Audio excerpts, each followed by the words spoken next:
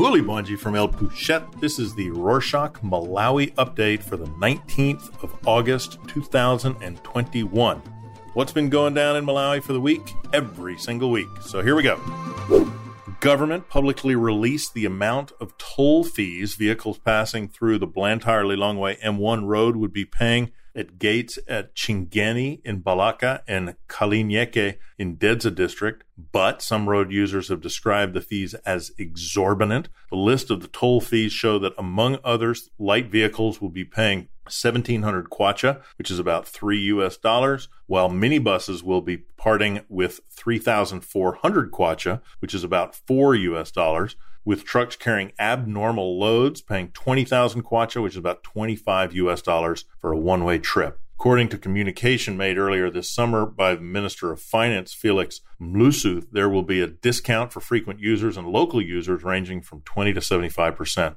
The Roads Fund Administration, or RFA, spokesperson Masuaku Nanguluko confirmed the development, saying that fees would become effective Wednesday, the 1st of September, coinciding with the date of the Chingeni toll gate. Minibus Owners Association of Malawi Secretary General Coxley Kamange contends the toll gates are a welcome idea, but the prices are not fair. Malawians have also said the tariffs were very high and would have serious repercussions for road users. It's expected that the toll gates would boost revenue collection by 15%, generating between 5.4 billion kwacha, about $7 million, and 11 billion kwacha, or about $13 million annually for the RFA. According to the RFA, the funds will be used for maintenance and rehabilitation of the M1 road. Other news, Center for Human Rights and Rehabilitation, CHRR, is speaking out against the national ID requirement for people to access COVID-19 vaccines. CHRR Executive Director Michael Kayatsa says that they're disturbed by reports that people who do not have national identity cards are being denied access to COVID-19 vaccines. His organization has since urged the Ministry of Health to quickly remove this requirement. According to available data, over 3 million Malawians do not have national IDs, meaning that if the trend continues, a huge chunk of the Malawian population will not have access to the vaccines. Still on health news, Chikwawa District Education authorities have revealed that 21 primary school teachers and 4 pupils tested positive for COVID-19 in the district during the second term, which ended on August 13th. This was disclosed at a training organized by Amref Health Africa for primary school teachers in the Lower Shire district over the weekend. The workshop aimed at reducing COVID-19 cases in schools in the district by training teachers on how they can contain the spread of the infection in their schools. Chikwawa District School Health and Nutrition Coordinator Charles Muyanika confirmed the positive cases, adding that they have all recovered. He, however, pointed out that the environment in most primary schools in the district still remain risky for pupils and teachers due to congestion and lack of adherence to preventive measures. Supia Sampson, a teacher at the Satwodwa Primary School who took part in the training that drew over 200 primary school teachers, lauded the training as an eye-opener, saying it'll go a long way in assisting them to protect themselves. Teachers Union of Malawi, TUM, and the Malawian government have been at odds, with the former insisting that they be provided with the same risk allowances frontline workers are receiving, a call the government has rejected.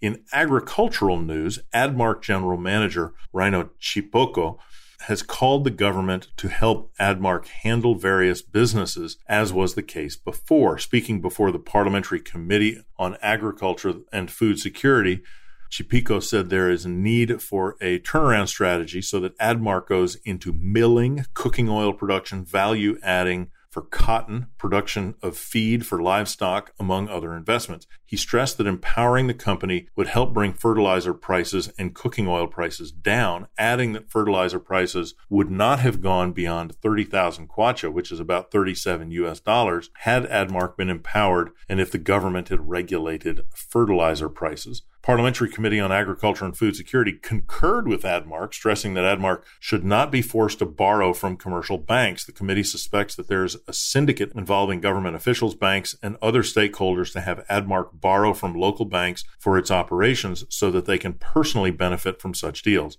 This comes after the recent sharp rise in fertilizer prices that has farmers very worried. In early June, 50-kilo bag of fertilizer was ranging from 21,000 kwacha to 23,000 kwacha, which is approximately 26 to 28 US dollars. Currently, it's being sold for between 36,000 kwacha and 40,000 kwacha, which is about 44 to 49 US dollars, a 74% rise. Tobacco Association of Malawi Trust President Abiel Kalima Banda said leaf farmers in the country are worried they may not meet expected production targets. The Farmers Union of Malawi President Frian Njolomole feared the situation would have devastating effect on the economy and strong actions needed. He was, however, optimistic the situation will be contained following President Lazarus Chakwera's address over the weekend that the prices will be controlled. In technological news, a new innovation technology that makes it easy to track and monitor the temperature of cold rooms, refrigeration systems, and cold vans has hit the Southern African Development Community SADC region technology market, and the developer, engineer Alinafe Kaliwo, has challenged delegates in the just-ended 41st Ordinary Summit of SADC, heads of state and government, to use the platform as an opportunity to explore means on how they can support young technology entrepreneurs. In a statement, Kaliwo said, quote, "For a very long time, producers of perishable goods such as fruits, meat, and milk have had the problem of adverse temperature conditions damaging their products. This happens without any warning whatsoever, which leads to the loss of thousands, if not millions, of cash and resources. But for the last 4 years, Tempkras has been able to perfectly deal with such a problem for some of the largest retail chain stores in Malawi," end quote. Adding that Tempkras technology is a user-friendly system that is easy to install and implement, and one that employs novel and advanced technologies such as artificial intelligence, machine learning, and blockchain to seamlessly deliver satisfactory services to its users. This comes as a state vice president, Salas Chilima, presented a lecture last week on the need for SADC member states to embrace digitalization in this COVID-19 era. Chilima said there was an urgent need for serious investment and that budgets in the SADC region should support ICT as a transition to digital economies. The lecture, which was organized by the government of Malawi through the National Planning Commission, NPC, discussed, among other things, how digitalization can be effective for Africa amidst COVID-19. Authorities at Vuaza Wildlife Marsh Reserve said communities surrounding the reserve at Malidade Extension Planning Area in Mzimba are poaching wild animals and causing upheavals to forest resources. Vuaza Game Reserve Manager Leonard Chilando Moyo disclosed that 36 poachers were arrested in 2018, 31 in 2019, and 58 in 2020. In those 3 years, the reserve has lost 9 elephants and 67 other animals of different species to poaching. He says Malidade, being in an Ngoni area, is rife with poachers who are killing animals for economic gain through ivory sales and consumption of bushmeat as their diet. Moyo also added that Mwaza Marsh currently does not have lions, as poachers have killed them through traditional animal trapping using string wires. He laments that the situation is putting the tourism industry at risk, as elephants and lions are major wildlife animals that attract tourists from Europe. In an attempt to ensure that villagers desist from poaching in the Mwaza Wildlife Reserve, the Synod of Livingstonia, under its development arm, has embarked on the empowerment of 4,000 farmers at Malidade EPA with skills of improving livestock and crop production. Executive Director for Livingstonia Synod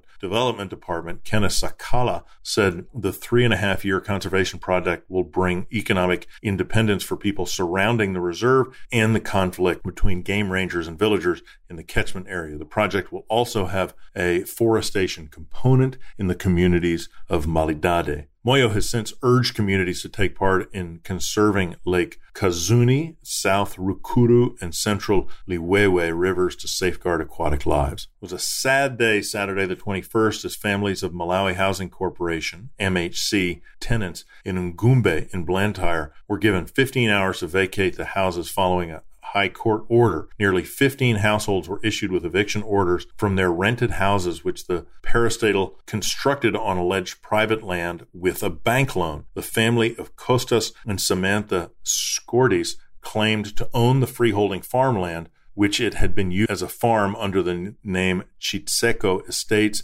and Kuseli Kemivenji Estates for several years. The family further demanded MHC and its agents to remove any structures built on the land, threatened that Skordis would demolish and remove all such structures at the cost of MHC.